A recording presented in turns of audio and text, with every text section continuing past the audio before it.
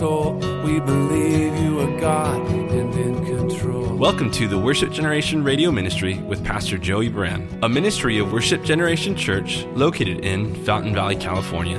For more information, please visit us at www.worshipgeneration.com. We believe in the power of the gospel. We believe you can transform every soul.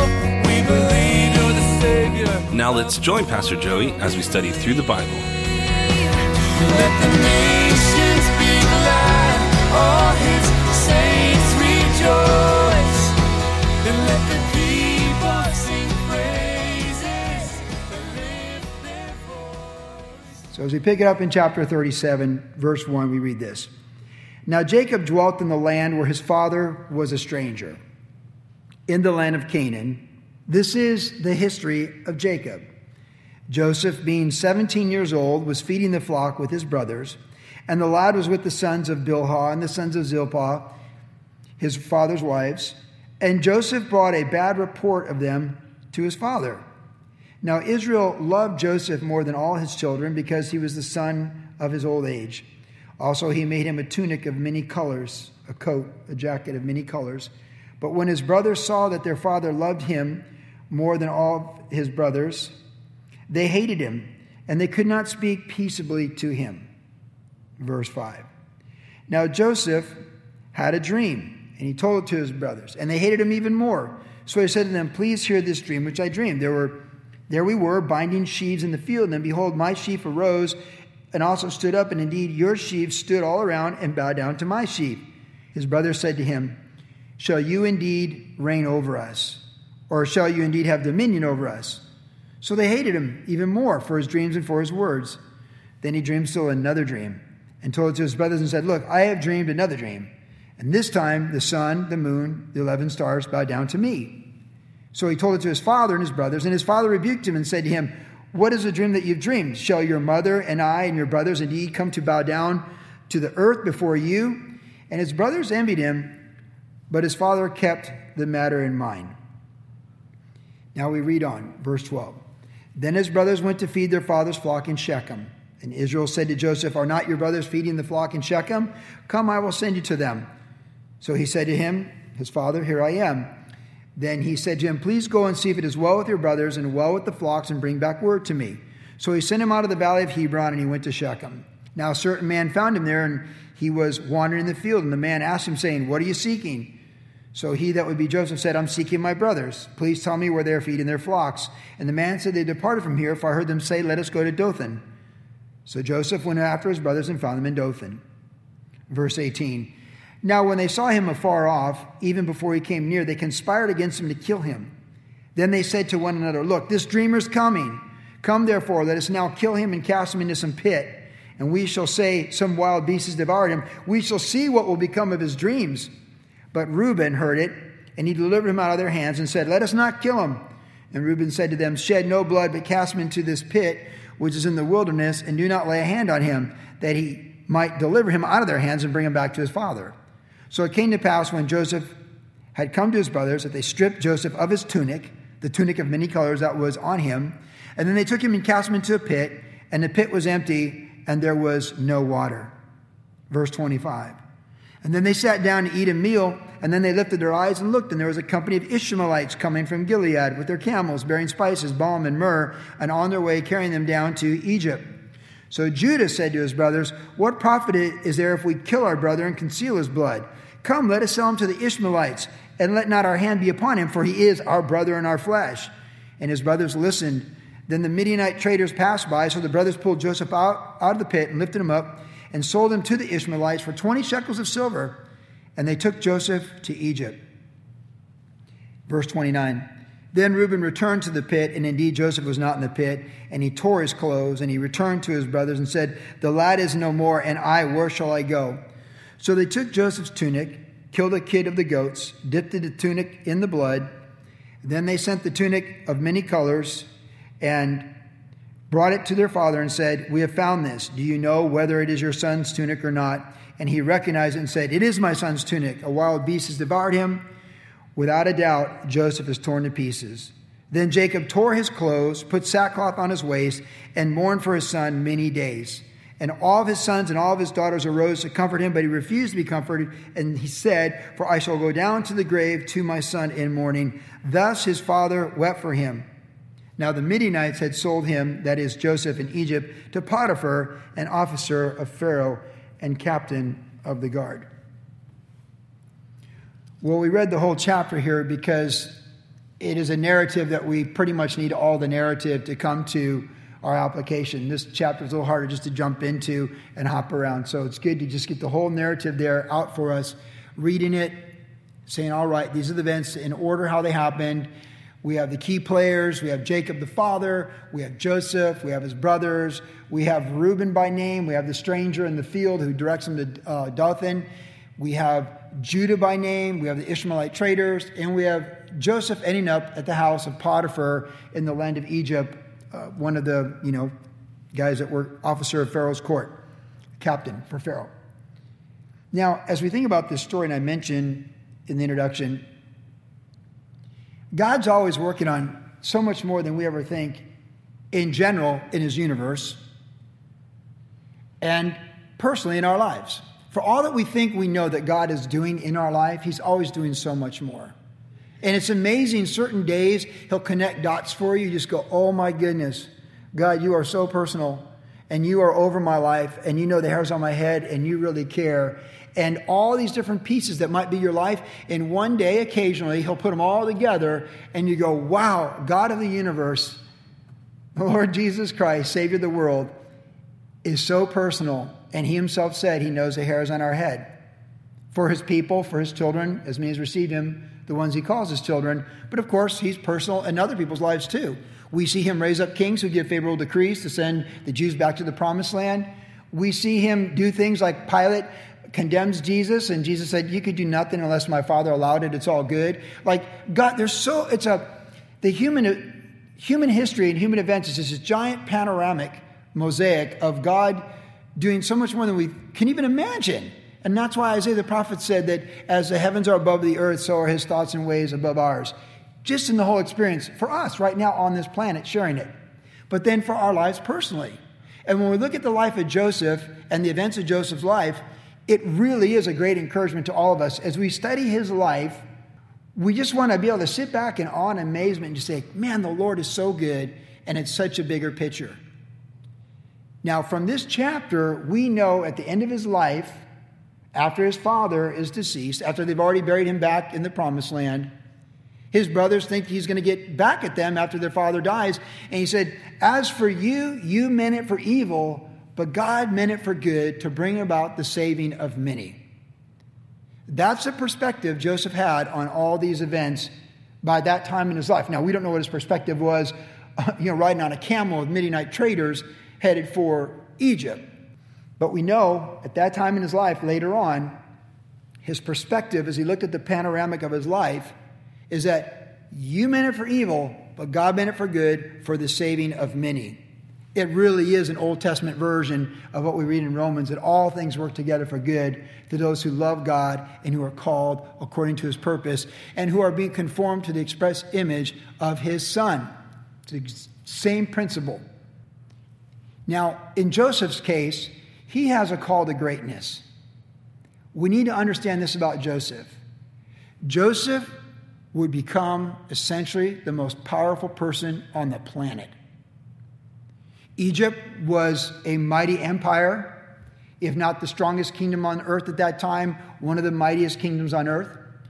He would ascend to be the number 2 man with the signet ring of the king, Pharaoh, to make decrees and laws and put things in action. His business plan, his business model was so brilliant.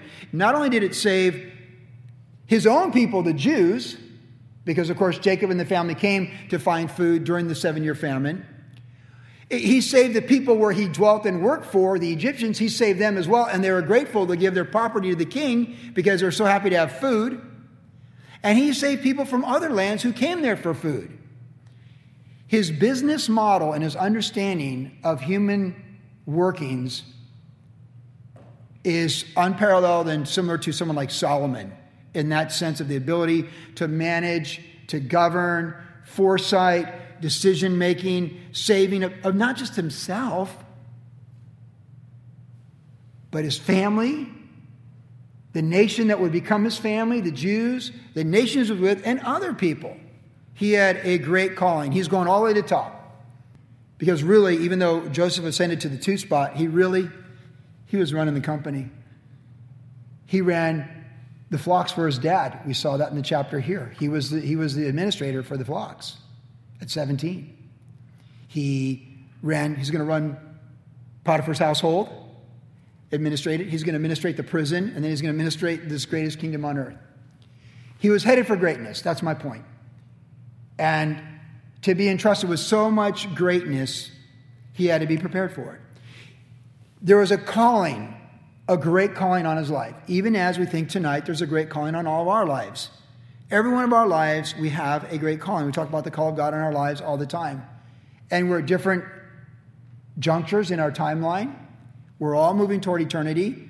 Only the Lord can look down right now and know exactly how many days each of us has before we step into eternity. We can guess based upon our ages what our timeline might be. But he's not done. And we always want our greatest moment with the Lord to be in front of us, not behind us. So when we come to this text tonight, I'd like to think of us as we look at Joseph and go forward in this text, and having read this background, that the principles that we can learn from him, particularly in this chapter, should encourage us to be stirred for greater things with the Lord in our lives, personally, within our homes, with the people we love and live with, and within this church. That there's greater things to come. There's greatness right around the corner with Jesus. As I was sharing with my sister the other day, I said, I want to believe God for just great things, incredible things, and better things than we've ever seen in human history. And if he doesn't choose to do it, that's his choice, because he's sovereign and this is his universe. But I don't want to limit what he can do because of my unbelief. So if he wants to heal with a handkerchief, like he did with Paul the Apostle, then good, bring me a healing handkerchief. If he wants to throw holy water on people and raise them from the dead, then good, bring me some of that holy water and let's raise people from the dead.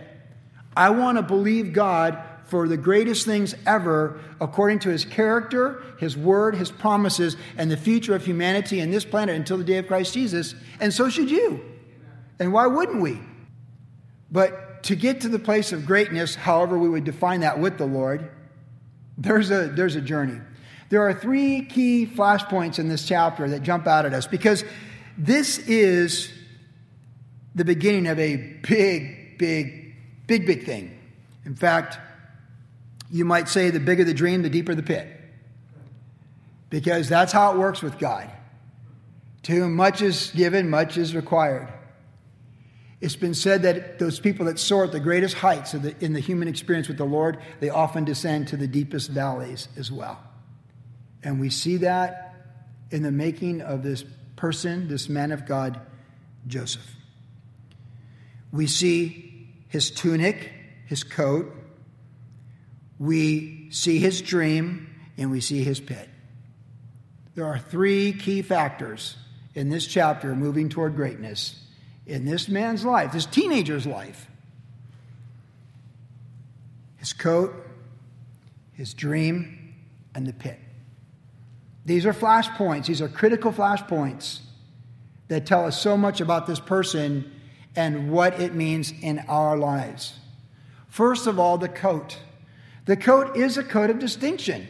Jacob did have favorites, and it's very natural to have favorites in the human experience. If you're a boss and you manage a Starbucks like Kaylee, Alex's wife, and you've got 6 assistant managers, and one of them always shows up early, does the job, doesn't give sass, does a great job, doesn't go home till it's all put in order, and they cause you the least problems and they do the most work and they benefit the company, and you've got other assistant managers that show up late, are always complaining, and don't have good people skills, but they're still an assistant manager, you're naturally going to gravitate toward the one that is better than the other. It's a natural thing, especially if you're the owner of the Starbucks or whatever, or a business in that situation. I remind us whenever these things come up, God does make distinctions. It's not one shoe fits everybody in God's kingdom. in the parable of the minas. He gives 1, 1, 1, 2, and 1, 5. It's for him to decide. When he dispersed carts amongst the Levites, he gave subdivisions to the Levites, some more carts than others based upon their needs. So you can't just say because you're a Kohathite, well, why don't we get a cart? Why do we have to carry everything around and they get a cart? Listen, God knows what he's doing. Be thankful you get to carry around the Ark of the Covenant and let the Marorites worry about their carts. God draws distinctions. This planet's moving toward this total pluralistic equality that we all get the same thing and the same thing back. And let me tell you what they told me in Russia. Because I asked a lot of Russian people that lived during the Soviet Union about what communism was like and that form of socialism and equality they had. I can tell you, as a secondhand witness from everyone I spoke to, they were equal, all right. They were equally miserable. They were equally unmotivated to pursue greatness because there was no benefit in it in the structure of their government. And God does give more to him who has. To him who has, more will be given. But to him who doesn't have, even what he does have, will be taken. In fact, sometimes, according to what Jesus says, it's taken from the one who did nothing with it and given to the one who has done something with it. This is important. Now, I'm not saying parents love one kid more than another. And I'm not saying grandparents love some grandkids more than another. I'm just saying in the human experience, we all know that some people are a blessing on your life and just really seem to fully get it. And some people you might consider a burr in your saddle and they're an agitation, it's difficult, and you might be yoked to them from here to eternity because they live in your house, they're part of your family, they're in your trust, in your estate, or they're tenured at your job and there's no way anyone's firing them. That's the way it works. And in this distinction, outwardly, it would seem unfair. Like Jacob isn't afraid to show his favoritism. So the tunic, it can be multiple colors. It can be long. It is a coat of distinction. In the Hebrew, we know it's a coat of distinction. I don't know, it sounds silly, but just because Luke worked at Starbucks all those years, he had the black apron, which means he knew he was a coffee connoisseur, like he knew all the different coffees and which pastries you eat with the coffee, And so when you walk into Starbucks and everyone's got a green, apron, and Luke's there with the black apron, he's like, yes, and like, ooh, he's a coffee connoisseur, it's a distinction. It's a distinction. His jacket in their household, which was, of course, an economy, because Jacob's household was an economy. It was a perpetuating economy with all their wealth. He's got the jacket. Now, here's what's funny. We're told he has it because he's the son of the woman he loved that he worked 7 years as if it was nothing, Rachel. Of course, Rachel's gone. She's in eternity. And she died in childbirth with Benjamin, Joseph's younger brother, who's a key player in this story as we go forward in the coming month. Jacob gave Joseph the coat more than likely from the context because he was the link to Rachel. He was the link. You look like your mother. Every time I see you, I see your mother, and I loved your mother. And 7 years working for old Uncle Laban was like nothing. I just can't let anything happen to you. You're my favorite because you remind me of the one woman that was my one true love, Rachel. So I'm giving you this coat. These guys, they wipe out cities. I don't even know what to say about these guys. Reuben sleeping with Bilhah.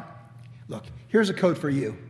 Because when you get all these adult kids, you realize there's just only so much you can encourage them to do or ask them to do. And then, they're just going to make decisions. And the ultimate last thing you can do is say, go make it on your own. You want it that way, you pay your way that way. That's pretty much where they cross that line. Oh, you got it all figured out, huh? Okay, well, good luck. Or as they say in Chile, buena suerte. It's like, yeah. And there was a distinction that Jacob gave. But here's what's important. As much as his earthly father gave him a distinction, he already had a distinction from his heavenly father. Because Joseph is indeed a young man of faith. We know that when he's in Potiphar's house, and this powerful woman, most likely an attractive woman because she's married to a captain of the guard, when she makes a move for him, he has self-control over that. He has exactly what his brothers, half-brothers, did not have, self-control. We know from the panoramic overview of Joseph's life that He's above reproach. He's just above reproach. There's no accusations. He's the type of Jesus, actually. There's no accusations. He's betrayed by his brothers, then revealed to his brothers the second time, like Jesus in Israel. There's a lot of typologies with Joseph, with Jesus, that we'll get into as we go through his life. But as a whole, he was above reproach. When Jacob is prophesying over his children at the end of his life, he describes well Joseph and all the sons prophetically, correctly, but he just says, Joseph was a fruitful bow, just fruitful in everything he did. We find in Joseph's life, as he goes forward, he finds favor wherever he goes, and he prospers wherever he goes. And from his own mouth, he says, far be it from me to do this thing against the Lord. He had a fear of the Lord, and he had a heart for the Lord. So when we think about the coat being a distinction separating him from the appearance of his brothers, his heart and his life and his faith and his integrity and his character separated him from the distinction of his brothers. He is nothing like his brothers. He is distinct, not because of the coat, but because of the character. And that coat on him didn't just say, I'm Dad's favorite. It really said, I am different. And time again, for followers of Christ, we're exhorted to have that distinction. Like the bumper sticker says, not of this world. In this world, but not of this world. And it's a tricky thing. It's a tricky thing sometimes what that looks like. Because we're in the world, but we're not of the world. But just know this, he had a distinction. And the greatest distinction isn't a shirt that says like some Christian statement or a church or whatever, anything like that. The greatest distinction is really how we are in the secret and the quiet place. Who we really are with our integrity and our character as a woman, as a man. That's the distinction. See, because the greatness that came to Joseph's life, through Joseph's life, and entrusted to Joseph's life, to the blessings of millions in his timeline, plus generations to come, it really begins with the character of his heart and the integrity of his faith. He was very much set apart and distinct. That code of distinction is an outward testimony of an inward distinction and consecration to the Lord. You can rip the coat off that guy. You can deceive his father with that coat. And you can even rip the next coat off of him like Potiphar's wife did. But the man under that coat is a man of character and integrity and conviction and faith. So you can rip his coats and you can rip them off him, but it doesn't change who he is.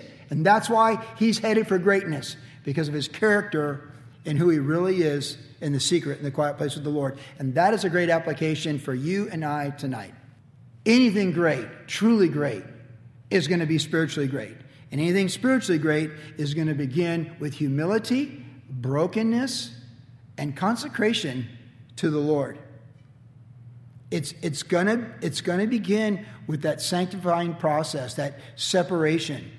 And like I said, we don't need a tunic coming from our earthly father to say, you're different than the other coworkers or the other kids in the family. We need a heart before the Lord that says we belong to the Lord. And character counts, and we have conviction, and you can rip my coat off once, and you can rip my coat off as my brother in Israel, and I'm going to be true to who I am. And you can rip my coat off and leave me naked in Egypt, and I'm going to be true to who I am. The tunic, the distinction from the world. We're set apart. We're set apart. When that trumpet sounds at the return of the Lord, there are people going up to be at the Lord and people being left behind. It might be ambiguous and gray to people on planet Earth right now, but it is very clear and distinct. When that trumpet sounds, it only sounds once. Be very clear who's the Lord's and who is not. Character counts. Distinction, the code of distinction, is the outward manifestation of what was already clear to Jacob as well, that this kid has a higher standard, self-governed before the Lord, than I can impose on him or anyone else can impose on him. He makes the right choices because he fears God. And you're going to run my affairs at 17. Look at David. He was the last child in the household. Child number 8, boy number 8. What did God tell Samuel? God doesn't look at the outward like man does. God looks at the heart. Yeah, so let me just say, the bigger you dream, the more important it is to be set apart for spiritual things. You can dream big in the world like lots of people do, but it just gets left behind. But to attempt great things for God and to expect great things from God. Like William Carey so long ago said, the great missionary 200 years ago, there has to be. There has to be.